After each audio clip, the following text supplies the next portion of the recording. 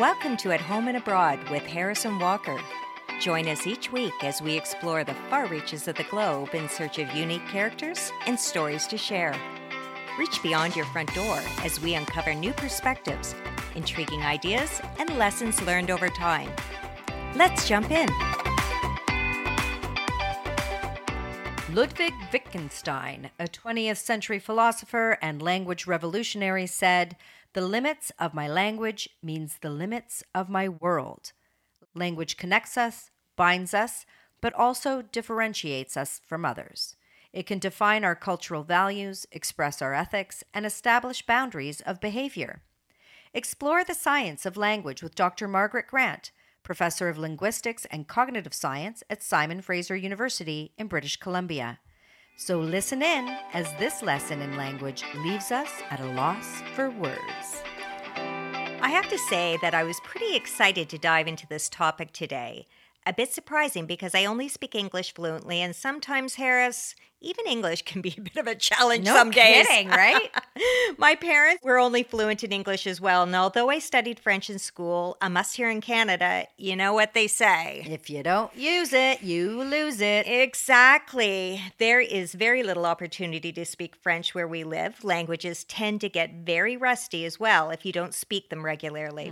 Regardless, I love language and am fascinated by how we communicate. Yeah, I also love language. In fact, one of my top life to-dos is to become fluent in another language. But it isn't all about the spoken word, is it, Walker? No, it isn't. There's also nonverbal or body language, and of course, the written word. Language is important because it connects us. Right. We all communicate, humans, animals, and even trees, which I think we're going to have to cover at some point in an episode all on its own. Oh, I can't wait. Now, I have to admit, I didn't know that there was a science dedicated to the study of languages. Yep. It is called psycholinguistics. Did you know this? Well, really only after researching this episode. Psycholinguistics studies how we as humans use language, how we receive, understand, and produce language. The study comprises two disciplines, psychology and linguistics.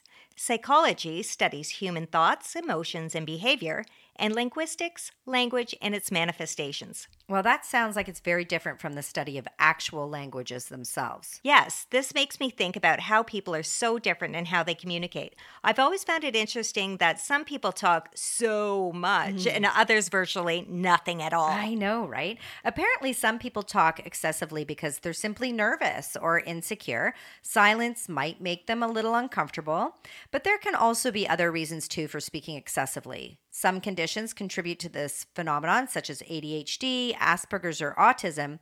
But in F. Diane Barth's article in Psychology Today, entitled 5 Steps for Dealing with People Who Talk Too Much, apparently some people talk too much because they are egotistical and like hearing the sound of their own voice, Walker. Ah, same behavior, but for very different reasons. Yeah, and I can think of a few examples of these chatty Cathys in my life.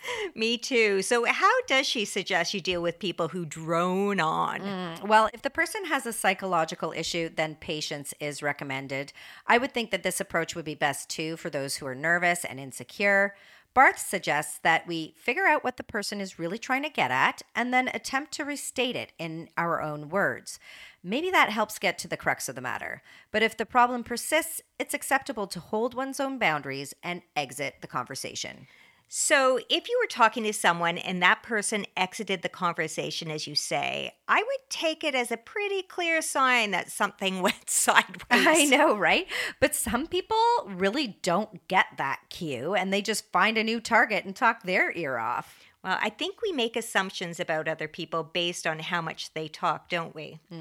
If you talk too much, people might find you annoying. They might think that you're full of yourself, but if you talk too little, you could be perceived as being shy, not having anything to say, or even that you're hiding something. Right. People of few words might be regarded as too much work to have a conversation with even. Right. The introvert, which is definitely not us, Walker.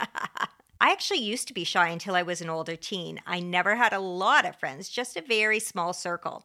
I grew more comfortable, though, in my own skin as I got older. I would imagine this happens a lot to people. Well, believe it or not, Walker, I was also shy as a youngster. What?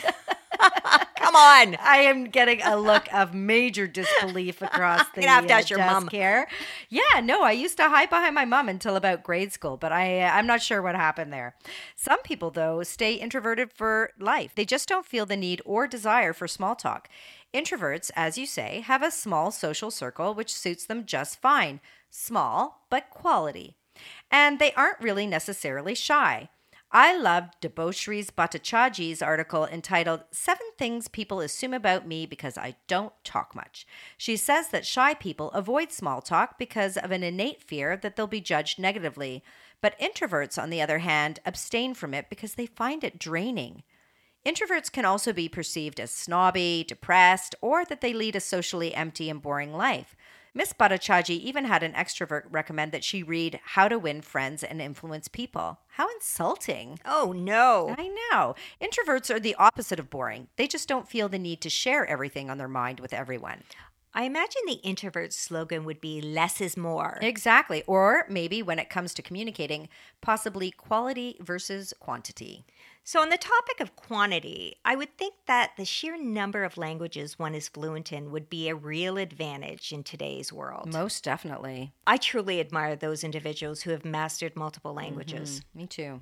I remember when I was working towards my doctorate, my supervisor would effortlessly slip back and forth between speaking English, French, German, and Greek, depending on whether he was speaking with an Austrian colleague or a French or Greek grad student. It was really impressive. That is very impressive. I wish I had that aptitude for language. Yes, but it's a bit uncomfortable when people are speaking different languages. It's quite exclusionary. I wish I could have become fluent in French, but learning languages does not come easy to me, though.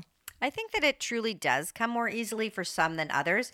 For example, in my family, I'm always in the hot seat when it comes to communicating in other countries in the native tongue. I have some very proud moments, which I could share with you, Walker, but I'm still far from fluent in another language. But we all get a kick out of those translations that are kind of off the mark, like on restaurant menus or other tourist paraphernalia. Right, like this one. A sign posted outside a French pool listed the rules and regulations.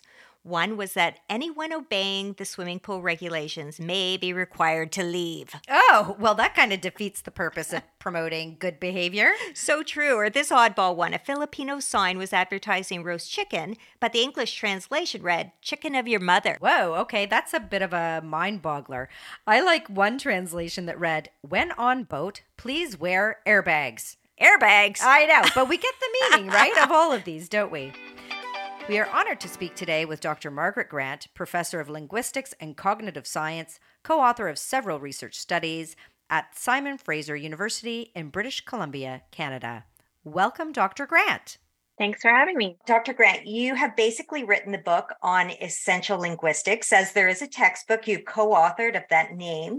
Can you give us a layperson's explanation of the study of linguistics? Well, in short, linguistics is the scientific study of language. So while the particular questions that linguists are interested in vary widely, so from asking how we use parts of our bodies to produce language, to the underlying rules that govern possible words and sentences within and across languages, all the way to how language is used in particular communities. Now, I think what unifies the research across these different subfields is an aim to describe and understand language and how it's used, rather than to make claims about how people should use language. Right. So we're approaching it from a descriptive point of view rather than a prescriptive point of view. Well, that's really interesting. So can you give us an idea of what ignited your own personal interest in language that led you to pursue an academic career in linguistics? It's not a career that everybody chooses, that's for sure. That's true. And it's not a field that everyone has even heard of. So before going to university, I would say, a dedicated student of French that was, I had the opportunity to go to French immersion in elementary and high school. And I was very interested in literary style and words and their etymologies. So I entered university thinking I might study literature. Right. But once I took my first linguistics class, I was really hooked. I liked thinking analytically about language, which wasn't easy, but it was fascinating to me. And soon after, I also got interested in cognitive psychology and neurolinguistics. And I even worked as a research assistant in a lab that studied people who have acquired language disorders or aphasia. And that was really inspiring to me. So ultimately, I kind of put those pieces of my education together and applied to graduate schools. And there I specialized in psycholinguistics, which is the study of how our minds and brains comprehend and produce language. So, really, I think I admired my professors and their work and ultimately decided to follow in their footsteps. Yeah, inspired by your mentors. Yes, absolutely. And that's the way it should be, right? So there are many endangered languages in the world today, such as many of the indigenous languages here in North America.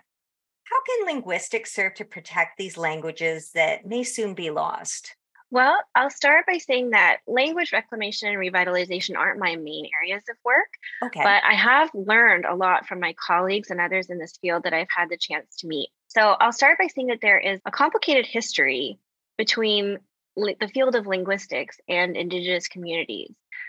So in the past, linguists and other scholars have really been guilty of treating a language simply as data that can contribute to their own work and extracting those data about a language without necessarily involving people from that community or thinking about how to benefit that community.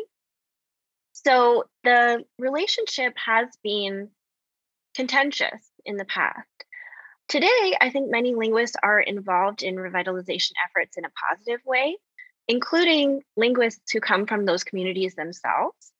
Linguists are helping with things like language documentation, developing educational materials for Indigenous languages, and even advising on government policies toward Indigenous languages, among other aims. So, some of my colleagues here at Simon Fraser University are involved in the Indigenous language program, which involves doing linguistics and also developing teaching materials, teaching language teachers out in Indigenous communities. That is incredibly important work. And it's really reassuring to hear that there's a much more positive contribution being made now by academia to fulfilling the future of these languages and benefiting the community, as you say. In our research, we uncovered the almost magical abilities that some people have to acquire fluency in new and multiple languages. Does linguistics offer an explanation or perhaps a framework for this phenomenon? So that's a very interesting question. There's often a misconception that linguists themselves are what we call polyglots or speakers of multiple Yes. languages, which isn't necessarily the case. So you can become a linguist even if you don't speak a second language fluently.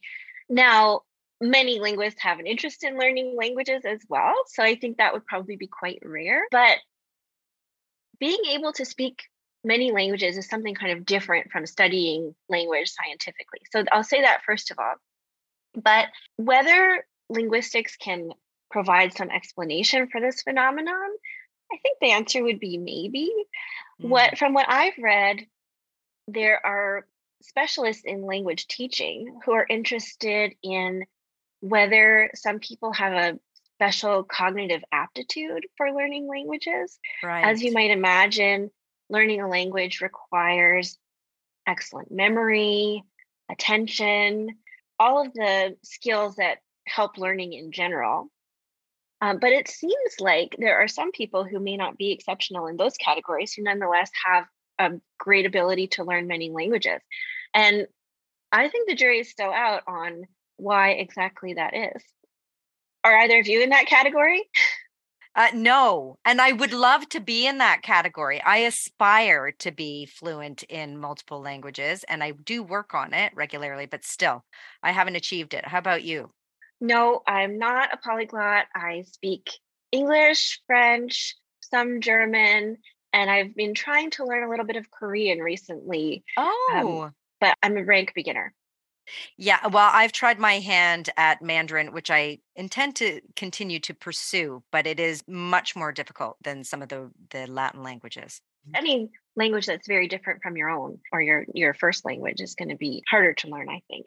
Absolutely. But I'm still impressed with your 3 languages. I think that is still a little notch in your belt. I always think it's a good idea, especially for people who have grown up speaking English, Mhm. to try to live and work in a second language.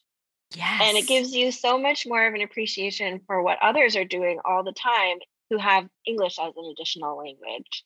Exactly. I think It's about not that easy. all the time. People coming to Canada specifically and trying to adapt not only to just the culture, but to adapt to the language and how it's spoken here, which has its own idiosyncrasies. And English itself is such a challenging language. So I'm going to change tactics a little bit here. I absolutely love that movie, Arrival. I'm sure you saw it, that came out in 2016, that features a linguist, such as yourself, who deciphers a completely alien language, and I mean that literally, an alien language, in order to communicate with a new life form. And I wouldn't imagine there are too many undiscovered languages on this earth today. But do you ever encounter anything in your work that appears entirely novel, something you've never seen before? Well, first of all, I love that movie too.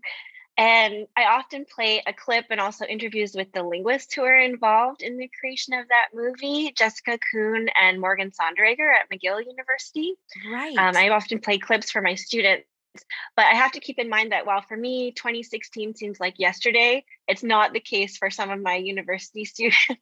That's right. It They can were the seem like a long babies. time ago. Yeah. Um, so, yeah, I think we have to be mindful about using terms like discovered when we think about a language, because, of course, even if we find a language that hasn't been described by a linguist as defined by a certain Western tradition, right, the speakers of that language know about it already. So, Of course. That's a very good point. of course, in my job, I learn about new characteristics of languages that I've never heard about quite regularly in my research that I do, when I'm about to teach a new topic, although maybe not an entirely new language that hasn't been described academically.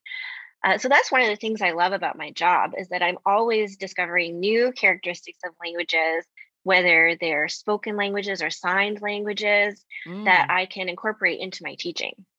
That's really interesting. So you actually look at signed languages as well as spoken languages. I didn't realize that that was a part of the field of linguistics. Yeah, so sign languages are languages. I would say sign languages are languages in all of the relevant senses that we Right. use the word language. It's just that their modality of expression is visual rather Right. than primarily auditory. So sign languages have words, they have sentence structure that is just as systematic and complex as any spoken language. It's just the modality of delivery that is different. That is different. So, That is so interesting. if we want to be inclusive in teaching about language, then really we have to incorporate both. Absolutely. I fully understand that. So let me pick your brain a little bit here. Clear and constructive communication appears to be suffering in today's world. I don't know if it's because of the modes of communication like email, texting, and everybody using all those acronyms and whatnot.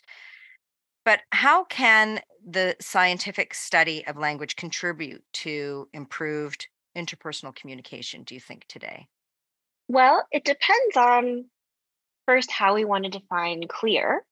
Right. So, if we're thinking about things like avoiding ambiguity, Hmm. where the same string of words can mean more than one thing, Hmm. then definitely linguists can help with that, right? Because we can help people learn how what they just said can mean more than one thing. Maybe the sentence structure has two different possibilities. So, for example, if I say the brother of the actor who was in the car left early, who was in the car? Well, it could be the brother or it could be the actor, right? There's an Right. ambiguity in that sentence. Hmm. And so, if you're trying to be really clear, you might want to avoid that kind of sentence and structure your utterance differently. So that's something that linguists can definitely help with. But I have maybe mixed feelings about defining clear communication as something that adheres to those prescriptive standards and leaves out any inclusion of the author's authentic voice. So, for example, we know that there are many different varieties of English, and what we define as standard, we have to ask whose English is that? Yes. And is that the only one that we want to value? We have to be careful when we think about clarity and how we define that. Mm-hmm. And I think what linguists can further do is help people to unpack the biases that we might have towards other people's use of language. And when we recognize and understand those biases, we can start to dismantle them and understand, for example, different varieties as simply different rather than making evaluative judgments about them. Right. I was going to say judgments. Yeah, it's very important to check our perspective, our biases, and what lens we're looking through when we are assessing language. Absolutely. Yeah. Right. Yeah. And so your second point was about constructive communication. Mm-hmm. What I was thinking about in terms of helping people to be constructive is something that I've really just started to emphasize in my linguistics classes, which is understanding how language can do harm through, for example, derogatory uses of terms. And if we understand how language can do harm, then we can try to avoid those harms in the way we use language. Absolutely. That should be core curriculum from an early age, is understanding how our words can really have a negative impact on others, on communities. Yeah. Yeah. So I think if we're mindful of that, it can help communication in general. Absolutely. Very, very important. Well, thank you so much for chatting with us today, Dr. Grant. You have really shone a light on the critical importance of language and how we view other languages. You can discover more about the study of linguistics by having a look at Dr. Grant's textbook, Essentials of Linguistics, now in its second edition, or follow her on Twitter at @mglinguist. Thank you so much, Dr. Grant. We really appreciate your time with us today. Oh, thank you. Well, that was fascinating, right, Walker? Walker, did you know that there are over 7,000 languages spoken around the world, but more than half of the people in the world speak just 23 of them? Wow, 7,000. I know. And most of those are dialects, but this fact will totally blow your mind. There are now more people around the world who speak English as a second language than there are people who claim English as their native language. And I've read that English and French are the only languages that are taught in every country. That's crazy. I heard that English is the most widely spoken language with 1.5 billion speakers, so that makes sense. Yeah, but did you know that over half the world is also bilingual? Well, if you have to be fully fluent in 2 or more languages to be considered bilingual, that counts us both out, right, Harris? Technically, yes, but I'm getting close, Walker. Well, that's great. So what keeps us from becoming bilingual? Well, for some of us, it's likely the fact that we have this idea in our heads that learning language is tricky. Apparently, of the many languages that claim to be difficult to learn, English is the front runner. Some of the rules in English just don't seem to make any sense. For instance, some of our English words only exist in the plural, like jeans, scissors, and glasses. Right, that's so odd. I actually know a poem that is often used to exemplify how tricky English actually is. Are you going to recite it? A little spoken word, Harris? Yes, a little spoken word for you, Walker. Actually, the poem is pretty long, so I'll only recite a little bit of it, but it's best to read it yourself to truly see how English can be difficult. The poem was written by Gerard Knowles Trenite in 1922 and is entitled The Chaos. Are you ready, Walker? I'm ready. Okay. Dearest creature in creation, study English pronunciation. I will teach you in my verse sounds like corpse, core, horse, and worse. I will keep you, Susie, busy, make your head with heat grow dizzy. Tear in eye, your dress will tear, so shall I, oh, hear my prayer. Pray console your loving poet, make my coat look new, dear, sew it. Just compare heart, beard, and herd, dies and diet, lord and word, sword and sword, retain and Britain, mind the latter, how it's written. Okay, that's only 1/3 of the full poem, but I heard that if you can recite it with very few errors, then you are in the upper levels of those who can speak English well. Do you care to give it a go, Walker? No, I'm good, but thanks for asking. You almost fell into the category of talks too much with that, Harris. It was a bit long, eh, Walker? Yeah. Clearly, with so many English speakers in the world, though, people are willing and able to take it on. Yeah, it does take time and effort for sure. I'm super keen to learn another language. I've taken formal classes in French, Spanish, and Mandarin, but now I just use Duolingo every day to study French and Spanish. I've got the basics in a few other languages too, but most of that learning was motivated by travel. Did you know that the Scots, which is my heritage, have 421 words for snow? My favorite is feefle, which is swirled snow, like how it settles around a corner. Well, I have no love for snow, but I do like the sound of feefle. I know, it's cute. Part of me thinks I may be too old to learn languages. I know the last time I formally learned a language in a classroom setting was in grad school. I took ancient Greek, Latin, and German. Ancient Greek is terribly difficult. But I also found German tricky. Many words are very long. I think by the end of my course, I was fortunate to remember I'm flying to Vienna at 11. Now, I don't remember it now, but I did remember it by the end of the course. You might have to do a little revision of that. I'm hoping that phrase comes in handy for you one day, Walker.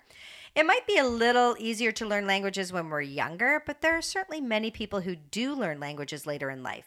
It's a good retirement gig. There's more time to devote to studying a language, and you can combine your language learning with traveling abroad. That's something to look forward to for sure. You could get started now, Walker. Plan a trip and download the app. Maybe, but I think I may have an easier time learning a language if I get a bump on the head. What on earth are you talking about, Walker? Have you heard of those stories about people who suffer a head injury and then they wake up speaking a different language fluently? Yes, I have. In fact, I read an article about Ruben Nismo, an English-speaking Atlanta teenager who woke up from a coma speaking fluent Spanish. Can you imagine? How on earth does that happen? I know, it's crazy. Apparently, he only had some basic knowledge of Spanish before suffering a concussion during a game of soccer. In his case, though, there was a downside. Though he had newly developed Spanish fluency, he suddenly had trouble understanding English. In an interview with Time magazine, he stated, "It started flowing out. I felt like it was second nature for me. I wasn't speaking my English right, and every time I tried to speak it, I would have a seizure. It was weird. It was not scary at all. I actually liked it a lot. It was really unique to me." So there are many stories just like this. All of these people had some introduction to the language prior to the head injury, and they all experienced challenges speaking their native language afterward. Scientists think that it might be linked with a rare condition called foreign accent syndrome. Patients who have suffered a brain injury wake up speaking in a foreign accent. In these instances, the part of the brain that controls muscles used for producing speech are injured. I've heard of this. In fact, there was just a recent report on this occurring. Abby Fender, an Arizona woman, woke up from surgery with this condition. In fact, has had 3 different accents: Russian, Ukrainian, and Australian. She also apparently lost the ability to sing. Oh my God, I would be devastated. I know. Losing the ability to sing, that's awful. I heard about her, and apparently Miss Fender had very little to no exposure to Russian before she started speaking with a Russian accent. I wonder if those people who suffer from a foreign accent condition ever develop accents of those really rare endangered languages. Like? Well, take for example, Archie. It is a Northeast Caucasian language of the Lezgit group, which is spoken by about 1,200 people living in 6 settlements in the highlands of the Dagestan in the Russian Federation. 1,200? That's not too many people. I know, right? We probably can't find that one on Duolingo. But then there's Quechua, though it is not very rare. In fact, 13% of Peruvians still speak this language, which is said to be the official language of the Inca Empire. Quechua most often is spoken in the southern central highland areas of Peru. I wonder what we can learn about that ancient civilization just by studying that language. Spoken like a true archaeologist, Walker. And lastly, have you heard of Esperanto? I have heard of it, but it was a long time ago and I don't remember where it is spoken. Well, there are about 100,000 people who actively speak the language, but it's not a naturally developed method of communication. In fact, Esperanto is an artificially manufactured language. It's been in use since 1887 when it was created by Polish doctor Ludwik Leger Zamenhof, whose intent was for it to take off as a second language to be used worldwide. And what was the point of introducing a manufactured language? Zamenhof believed that an international auxiliary language would lead to world unity. He hoped that it would be quick to learn and would help create easy conversation between people who spoke different languages. This is fascinating. Did it gain any popularity? It actually did, but then Esperanto met with resistance during World War I. It was perceived as being too utopian, and then it met with even greater resistance during World War II by both Hitler and Stalin. And now? Well, almost unbelievably, it is estimated that 1,000 people speak it as a first language. Wow. Yeah, I don't really know how that happens, but I guess the parents were fluent speakers. Anyway, it is thought that approximately 10 million people have studied Esperanto at one time or another. It is on Duolingo if you want to take a shot at it. Well, I like the sounds of an easy language to learn. Esperanto might just be the thing for me, Harris. There you go. That's the spirit, Walker. Okay, so are you going to let me hear you speak some of these less spoken languages? No, not today. Come on. You tried to get me to grunt laugh in the last episode. Yeah, but did you? No. Yeah, there you go. Sorry to disappoint, Walker. Well, it would be a public service, Harris. There are 2,400 languages that are at risk of becoming extinct, I hear. Yeah, that's a lot. And that is terrible. All that cultural and social information lost, and with it, so much knowledge of the people and place associated with those languages. So why is it that different languages develop in different geographical locations? Well, there's several reasons involved. According to an article by Howard Manns and Kate Burridge of Monash University, who studied this phenomenon, they concluded that time, distance, and just the evolution of language creates change. For example, if two people who speak the same language separate and move to a different location, that language becomes two or more different languages. As people move, they create and add new words for novel places and experiences. Sometimes it's not distance, but rather other human factors. Sometimes people make changes to the language they use based on their identity. It helps them to distinguish themselves from others. And of course, things change over time, even how we speak. Oh, absolutely. I remember reading old English translations in my undergrad, and you wouldn't even recognize it as the same language you and I speak today. Language is a fluid medium, something that shifts and changes along with popular culture and innovation.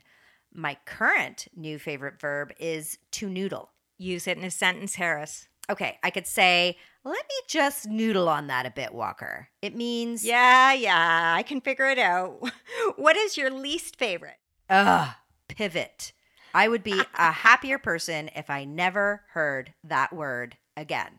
Well, all of these words will come in handy in my crossword and Scrabble play. Harris, I have been known to get very competitive at Scrabble. Ooh. Now, I'm going to tell you a little secret, Harris. I had an edge when I played Scrabble as a kid, and I don't even know if everybody in my family knows this, but I used to mark the tiles with tiny little bite marks, the blank ones. Can you believe it? Oh my gosh, that is the dark side of Scrabble play, Walker. I love wordplay too, but I'm more of a Boggle or Wordle kind of gal. Well, here is a little tidbit of information to help your game the next time you play Scrabble. What do you think is the most commonly used letter in the alphabet? Can I have a letter A? Close, but no. Vanna White would be very disappointed in you, Walker. It is the letter E, which pops up in a whopping 11% of all words in English. A is supposedly the second most common letter, so the next time you play Scrabble, make sure you hang on to those letter E's. Good advice. Of course, not all languages even use words. Did you know that there are languages which consist only of whistling? Wow, that is wild. I know. I was a bit surprised as well. There's a village in the mountains of northern Turkey called Kuzkoy. The local people there communicate with this bird language, which has been used for perhaps 500 years. The population of the village is about 600 to 700 people. Of these, 100% understand the language, but only 80% can speak the language. There are concerns that technology will cause the language to die out, but the people of this place are working to teach the younger generation. Apparently, all the words of the Turkish language have been translated into sounds, similar to Morse code, but the bird language also accommodates some words from other languages as well. Each whistler has their own tone so that each person can be easily identified by their whistle. Isn't that incredible? Mm-hmm. It's absolutely amazing to hear. I highly recommend that our listeners check out this language online. We will include a link in the show notes for sure. I'm really looking forward to a listen. But beyond listening, there is one of the most silent methods of communication: sign language. Walker, did you know that there is no universal sign language? American Sign Language uses different signs than British Sign Language or Chinese or Brazilian Sign Language, but apparently some countries adopt some ASL signs. Very interesting. Not surprising, but interesting. I never really thought about it, actually. No, I hadn't either. My daughter took ASL in high school and she loved it. She taught it to her brothers, and they still have a few signs that they share from time to time, and I have no idea what they mean, so it's probably something about me. But we are always speaking with our bodies, even if it's sometimes not intentionally. Some cultures even place heavy emphasis on their bodies when they speak. The body is a very effective tool for communicating. Body language. Yeah, exactly. The topic of body language became popular in the 1970s, but it really is a very serious field of study. Did you know that 60 to 65% of all communication is achieved via body language? According to Kendra Cherry, in an article on body language and facial expressions, gestures, and eye gaze are often identified as the three major types of body language, but other aspects such as posture and personal distance can also be used to convey information. We are often either consciously or unconsciously interpreting people's body language in conversation. That's why with text and telephone, messages can get a little muddled. Right. You can't see their crossed arms or frequent glances at their phone or watches. Mm-hmm. Not good signs that they're enjoying the conversation. Yeah, Kendra Cherry also notes that in many cases, you should look at signals as a group rather than a focus on a single action. That's good advice. It's probably not a good idea to read too much into one or two body signals. Right. So what are your thoughts on close talkers, Walker? Well, I don't love it, but I'm more tolerant if someone's had a couple of drinks, you know. We've all done it. Yeah, for sure. I'm not much of a touchy-feely type, so I really do like my personal space. But apparently, the distance at which people feel comfortable standing next to someone when they're talking varies from culture to culture. I thought that was really interesting. This article also points out that body language can tell you when someone feels anxious, angry, excited, or any emotion. It may also suggest personality traits, but body language can also be misleading. It is subject to a person's mood, energy level, and circumstances. So our body language is changeable. Interesting. That makes me think of tells. You know, when people make body movements that indicate that they're lying. Mm-hmm. Did you know that it's estimated that 60% of people lie every 10 minutes? Every 10 minutes? That's crazy. How can that be true? Probably a lot of white lies, I imagine, like, I really like your new haircut, or I'm happy that you're sharing my cubicle with me. Stuff like that keeps the peace, you know? Yeah. Still, that does not give me confidence in people's honesty these days. Yeah, that's a bit disturbing. What's worse is, according to an article in NBC Better by Today, we have only a 53% chance of accurately determining what is the truth from what is a lie. Apparently, both conscious biases and our decision-making skills stand in the way of more accurately determining when someone is lying to us. Harris, this is all going from bad to worse. I know. The study of lying, though, is so interesting, don't you think? Liars can manipulate their body language and how they communicate to convince us, but there are ways to expose these tactics and uncover the mistruths. Okay, so can you give us some tips and don't leave anything out? Okay, it's in the eyes, Walker. They are the windows to the soul. Okay, what am I looking for, though? Well, I think it's well known that if people avert their gaze, there is a good chance that they're lying. Or maybe they're just trying to collect their thoughts, too. I often look up and away if I'm searching my mind for something. I wonder if I look guilty doing that. No, I don't think so, because I do that too. I think maybe it's a little bit more nuanced. I think if you really know someone, you have what is called a baseline in their body language. Then you'll know when they start acting atypically. That's when they might be engaging in a lie. So, if you've caught me looking off into the distance while we're talking, you would know it was a normal thing for me to do and wouldn't suspect me of being up to no good. Right. But if I hadn't met you before, well, it might make me a little suspicious. Oh, great. That makes me feel so much better. Thanks for nothing. Yeah, sorry about that, Walker. Not all liars avoid eye contact, though. In some cases, you might have to look at pupil dilation or contraction, or even in the way someone blinks, because that can offer you some information. These are pretty tiny and hard to track clues. Yeah, they really are. Another tiny way to interpret body language is to look for micro expressions. These are expressions that you can glimpse just momentarily, revealing maybe the real emotion or motivation behind what the person's doing. Now, I also heard that people reveal themselves too if they touch their face a lot. Yeah. Oh, well, maybe that is something, or maybe they're just nervous. Or they have an itchy face. Yikes. Maybe they have an itchy face. You're right, Walker. Well, Roger Strecker Sr., who is a trained behavioral analysis interviewer and interrogator, says that not commonly known, when the human brain is under stress, the brain temperature rises and often is exhibited as perspiration on the forehead or upper lip area of the face. Touching the face is a pacifier and has a calming effect to an otherwise stressed brain. Foot tapping or fidgety hands should also be noted, especially when they're not happening in baseline behavior. It all comes back to the baseline. It does. Clearly, so much can be learned from our body language. It might even be said that more information can be gathered from our body language than our spoken language.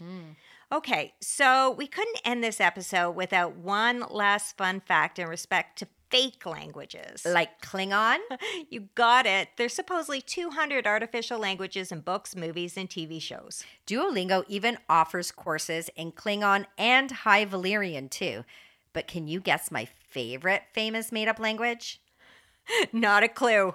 Mignonese. Ah. Those little lovable troublemakers love potatoes, bananas, and it always involves a great deal of silliness. So do you speak Minion, Harris?